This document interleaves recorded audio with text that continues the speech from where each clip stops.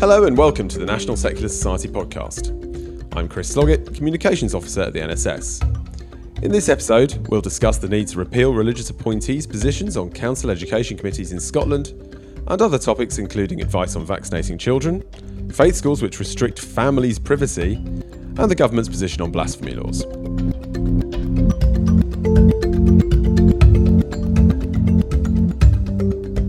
Firstly, the NSS has published a major report calling for the end of religious appointees on council education committees in Scotland. The report's been featured on the front page of The Times, and several councils are considering removing the appointees' voting privileges. I'm joined by Alistair Lichton, our education campaigner. Hello. Hey, Chris. So, Alistair, do you mind just running us through what's the law at the moment and how this situation came about, who these religious representatives are? So our report, which will be linked in the show notes, obviously, goes through the whole legislative history and the background of these religious appointees. The current law is based on Section 124, subsection 4 of the Local Government Scotland Act of 1973, and that requires local authorities in Scotland to include normally free, unelected religious appointees on their education committees.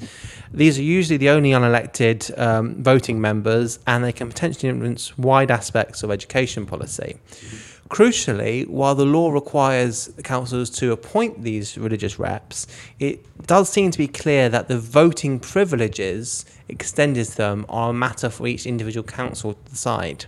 So that's part of the right reason why this has come to the public attention now. Yeah, so it's the clarification that that is the Scottish Government's legal opinion, and that is the opinion held by organisations like the National Secular Society and a significant number of councils in Scotland.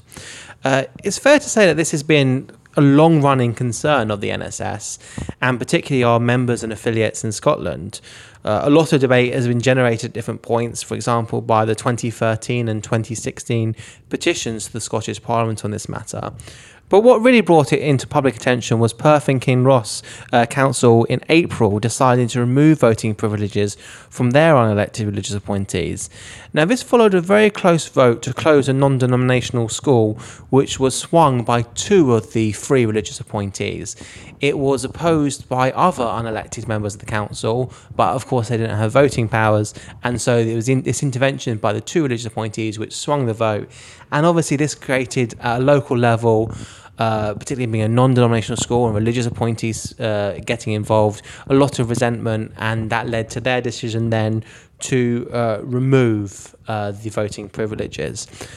Since then, we've seen Edinburgh City Council bring forward proposals to remove their voting privileges from religious appointees, and around 8 other councils have told us that they may consider this in future. Okay, so if you just mind running us through what our report argues and why. Well, we start by examining the history of the report and why it's there. We look at the positions of all 32 local authorities in Scotland and the arguments that have been put forward for religious appointees, and specifically for them also having voting privileges. And we actually make a very simple case. Scotland is a democracy, and it has spent the last 2 centuries moving away from a sort of a hodgepodge of voluntary and charitable and religious schools towards a universal state education system. Now, even if we ignore the multiple, overlapping and deeply entrenched protections for denominational schools in Scotland, if religiously motivated groups want to influence education policy, then they have every right to lobby and to campaign. Their members can go to public meetings, seek elections, respond to consultations, volunteer on parent councils. They have all the same rights everyone else does, so they don't need a special extra seat at the table. Okay, so and in some cases, I suppose if you think about what happened in Perth and Kinross, for example, the religious groups actually have the balance of power. Yes, so at the time of the 2013 consultation, and it's sometimes difficult to exactly measure this out, the church in Scotland estimated that they held the balance of power in 19 out of 32 local authorities. We should also say the influence and the inappropriate religious privilege extends far beyond simply voting rights. In fact, often these religious appointees won't vote, but simply by being given that privileged seat at the table, by being involved, by having the prestige and the special access to power and to influence that comes with it, means they get that inappropriate say, that extra inside say, that so you or I, if we lived in Scotland and were to go along to one of these public meetings and put our hands up, we could put our hands up and speak. We could write to the council just like anyone else, but we wouldn't have that inside track. So we are arguing that the best solution is for the Scottish Government to repeal religious appointees' right to sit on the education committees entirely, but obviously we do welcome steps to remove their voting privileges because we think that's a step in the right direction. At the very least, obviously we would like them to repeal the right to sit. At the very least, letting councils make their own decision. If local authorities had some sort of open, transparent selection process and selected religious appointees, we would argue against that. But that would, at least seem to be less incongruous than this being forced on them by, outdated legislation. Yep. Just to think about what our opponents tend to come back with, the report deals with quite a few of their arguments. I thought I'd pick out a couple. Our opponents will often say that the representatives bring a particular moral insight. This is one of the reasons why our opponents often argue for things like the establishment of the Church of England and bishops in the House of Lords as well. So they'll often say, well, the religious representatives bring a different moral insight, which is valuable. Different perhaps. In this report, we've gone through the arguments for religious appointees, and I hope that even if someone read the report and it's been sent to all councillors and MSPs, but even if you read the report and you disagree with us, I think you have to say we've been fair-minded in addressing what these arguments are. Yes, many religious appointees view this as, sort of an act of service. They think they're doing a good thing and bringing this moral insight to local authority decision making. They may have an assumption of their moral superiority, and that's fine if that motivates them to get involved in the same way everyone else does. But that's not a basis for them having that extra privileged, special inside role. So I suppose it's the sort of assumption enshrined in legislation that they do have this moral insight, which is at least a questionable assertion, let's say. I suppose they also argue that this is about representing religious people, and I suppose you responded to that as well. Obviously, as we say in the report, the way in which these religious appointees and the reserved places are structured is completely at odds with the modern religion and belief landscape in Scotland. Scotland is, like the rest of Britain, has become a majority non-religious country, but it's also become incredibly religiously diverse. I think about 93 of about 96 of these seats are appointed by Christian organisations, and the appointees of religious organisations don't represent religious people.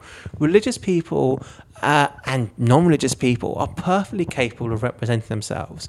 They are perfectly capable of going to council meetings, getting involved, and they're perfectly capable of running for office. And if they've got that moral superiority, which they talk so much about, surely the voters will recognise this.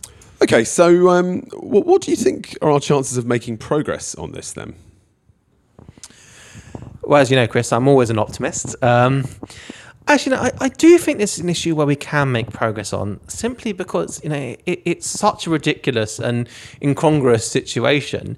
The example in Perth and Kinross really brought it to the public attention. So up until now, the Scottish Government, they've been very dismissive of calls for change, but these are only going to grow as the campaign gets more attention, and as Scotland continues to become more religiously diverse and more non-religious. Our report sets out the way forward. Ultimately, this will require legislative change at Holyrood, but we can make progress by individual councils removing voting privileges. By the time this episode goes out, we should know what the decision at Edinburgh City Council was, and we will continue to receive feedback and to lobby local councils as well as MSPs. In England and Wales, we have SACREs, which are Standing Advisory Councils on Religious Education, and they fulfil sort of quite a similar role. They also have special seats reserved for particular religious groups and then for religious groups in general. And in England and Wales, we've seen how the campaign to open these up to humanist representatives has weakened the argument against Sackraise. So the fact that all major humanist or atheist groups in Scotland have rejected the idea of non-religious appointees means that sort of flawed compromise can't be put forward. And that will continue to leave, if you buy into the idea, which you completely reject, of religious groups being represented, of the largest religious group in Scotland, the non-religious, not being represented. If you want to help us make progress, then please visit our campaign page. There'll be a link in the description where you can download the report and sign the petition. Of course, if you live in Scotland, it'd be really helpful if you can write to your MSP and councillor, and again, there'll be links to that on the campaign page. Thank you very much.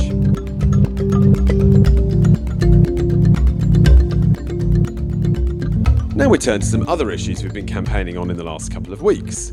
Alistair Lichten and I are now joined by Megan Manson, our campaigns officer. Hi, Megan. Hi. So, Megan, you can report that we've had a bit of success on vaccinations. That's right. So at the end of July, there were reports in the press that some Muslim parents were refusing to let their children take part in a flu vaccination drive. And that was because the vaccine contained pork gelatin. And in response to this, Public Health England made a statement saying that they encourage parents to seek advice from their faith leaders about whether to vaccinate their child. And we did a little research and found other documents produced by Public Health England that also advise religious parents consult with faith leaders regarding vaccines. So we wrote to Public Health England questioning this advice, and we raised the point that telling parents to consult religious leaders sends a confusing and potentially harmful message, and it could undermine Public Health England's mission to protect and improve the nation's health and reduce health inequalities. So we were therefore happy to receive a response from Public Health England that they'd taken our concerns on board and that they changed their booklet on vaccines and pork gelatin to remove the advice about consulting a faith leader. And they said they wanted to make it clear that they recommend using scientific evidence to help when deciding whether or not to vaccinate. It's a really welcome outcome and reflects the fact that religious teaching often clashes with best medical practice. So this seems like a bit of a win, or at least a welcome reversal in Public Health England's position. And with the number of children who are going back to school without vaccinations at the moment, this seems particularly important that that PHE's mission to get children vaccinated isn't undermined. We've seen vaccinations being undermined by religious exemptions in America as well. Alistair, you wanted to say something about that? Yeah, no, we've got there are specific outbreaks in areas where you have a high proportion of people from Jewish Orthodox and Islamic backgrounds. Religious leaders often opposing vaccinations which contain derivatives of pork gelatin. Obviously, some religious leaders, take a much more sensible view on that. I want to say the point that this does tie into education issues because so much of our vaccination program is delivered through schools. So we need to consider the impact of unregistered illegal faith schools, which are particularly concentrated in those communities. And I doubt very much they're participating in these vaccination programs. And sorry, Megan, just turning back to you then. We've had some success with getting the healthcare authorities to reconsider their deference to religion before. Yeah, that's right. Last year, we discovered that the NHS Choices website was giving advice for people who wanted to fast on Ramadan. And that in itself isn't an issue at all. But the problem was that the advice given was put together by a team of Islamic scholars working with medical experts. And as a result, it drew heavily on Islamic theology rather than pure medical opinion. So, for example, it said Muslim experts have differing opinions on whether or not someone can use an asthma inhaler during Ramadan. And it said that people on dialysis should perform a fidya, which is a paying a form of compensation for missing the fast. And it also said that children are required, in quotes, to fast once they reach puberty. So we wrote to the NHS Choices website asking them to review this advice and to remove the references to theological teachings so that it complies with their own policy of providing objective, impartial and evidence-based information on healthcare. And following our request for a review, NHS Choices has removed the Ramadan advice. So I think this case and the previous case regarding vaccines show that public health authorities are willing to listen and to engage with secularist arguments when we make the case that faith and healthcare can often clash. We still have a lot of work to do in removing religious interference from healthcare, which is why we have a dedicated secular medical forum, and it's why healthcare is a prime campaign area for us. But little victories like these are encouraging, and they demonstrate that change is most definitely possible.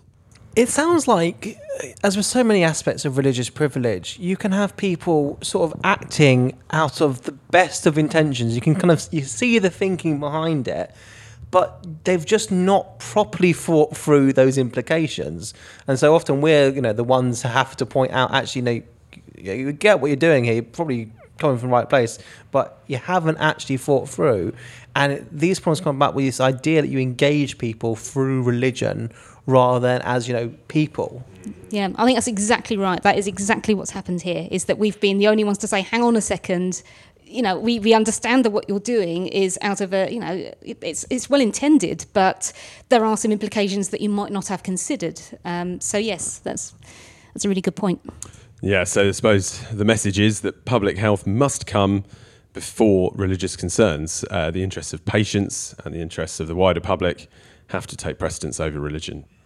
Now, on a separate note, Alistair, you'd like to talk about an independent Jewish school with an eye-openingly restrictive policy towards families. Yeah, this is a story that we've reported on in the last week and did most of the work on last month. It's Beis Hanuk, a independent Jewish Orthodox school, which close readers of our website may remember us criticised them in the past for an extremely restrictive textbook censoring programme and quite restricted secular curriculum which breached the independent school standards. So we wrote to the government, as I said, last month. In this case, it was specifically about Jewish Orthodox schools, both private and state-funded as well, and some of the ways in which they are seeking to control the family lives of their pupils, and in a way which goes far, far beyond any conceivably legitimate educational purpose. So let's hear the examples then. Requiring parents to never let their children touch a smartphone. Yep. Requiring parents and families to seek the school's approval of what DVDs they want to have in the home. Requiring the installation of an app which allows the school to monitor the use of their internet-enabled devices. Read this policy on our website. It's truly bizarre. With all the pressure on members of this community to attend these schools and, not to speak out against problems, these schools, and again, very often, though not in this case, state-funded, they're acting as instruments of social control. And unfortunately, the government are simply not interested in taking action. They have told us that examples like this don't breach independent school standards and are simply a matter of a contract between parents and the school. It ignores the whole context of this social pressure, and it ignores just how extreme these policies are. We are working with brave dissidents within this community, but unfortunately the government just doesn't seem interested in protecting these pupils' right to an education and families' right to a private life.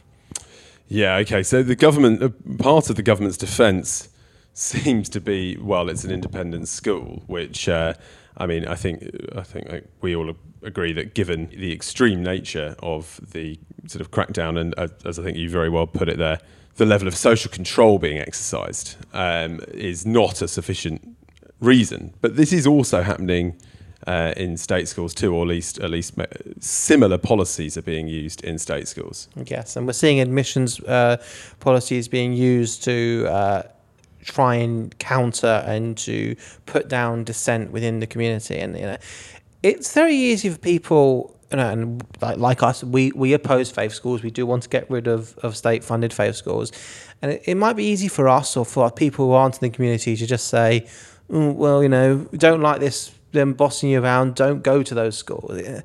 That really does ignore the level of social pressure which is often brought to bear. And I would also say it is completely unreasonable to have policies that violate basic human rights.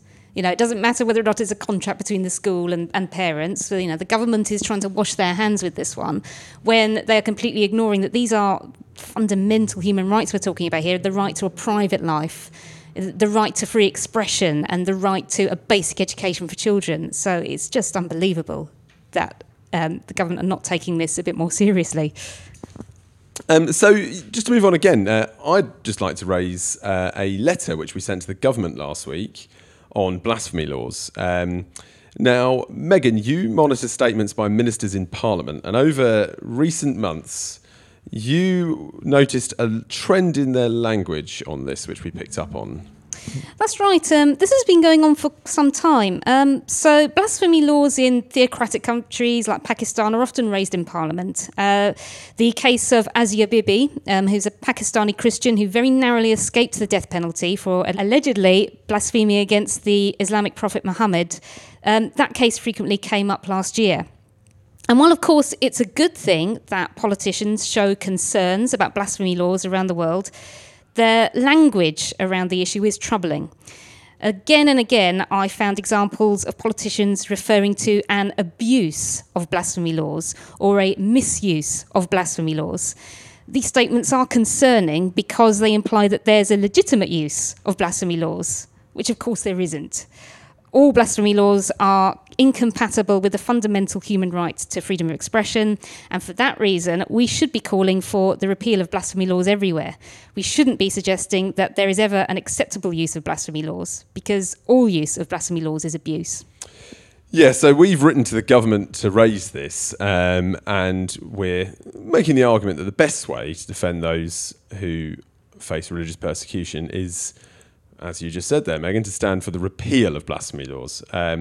There is no legitimate use for a blasphemy law. The existence of a blasphemy law is just de facto wrong. So, yeah, we've been calling for their repeal.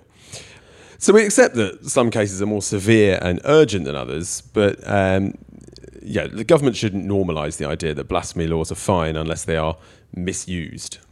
There's also a related point, which we often talk about people being falsely accused of blasphemy. And to my mind, that seems like it's legitimising a sort of victim blaming. I mean, it's kind of like saying, the person was falsely accused of wearing too short a skirt. This, that is legitimising the idea that there is an appropriate, real, legitimate function of these laws. Yes, so this is something that we've raised recently, and we'll try and keep our listeners updated if we hear anything back. But ministers from across government have been using this in the Lords and in the Commons, so it's clearly a very deliberate policy. Megan and Alistair, thank you very much. Thank you. Cheers, Chris.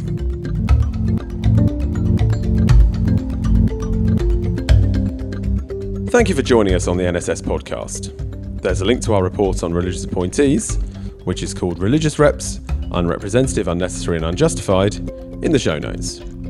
You can also find links to our reporting on what you've just heard and information on how to support the NSS. We'll see you next time.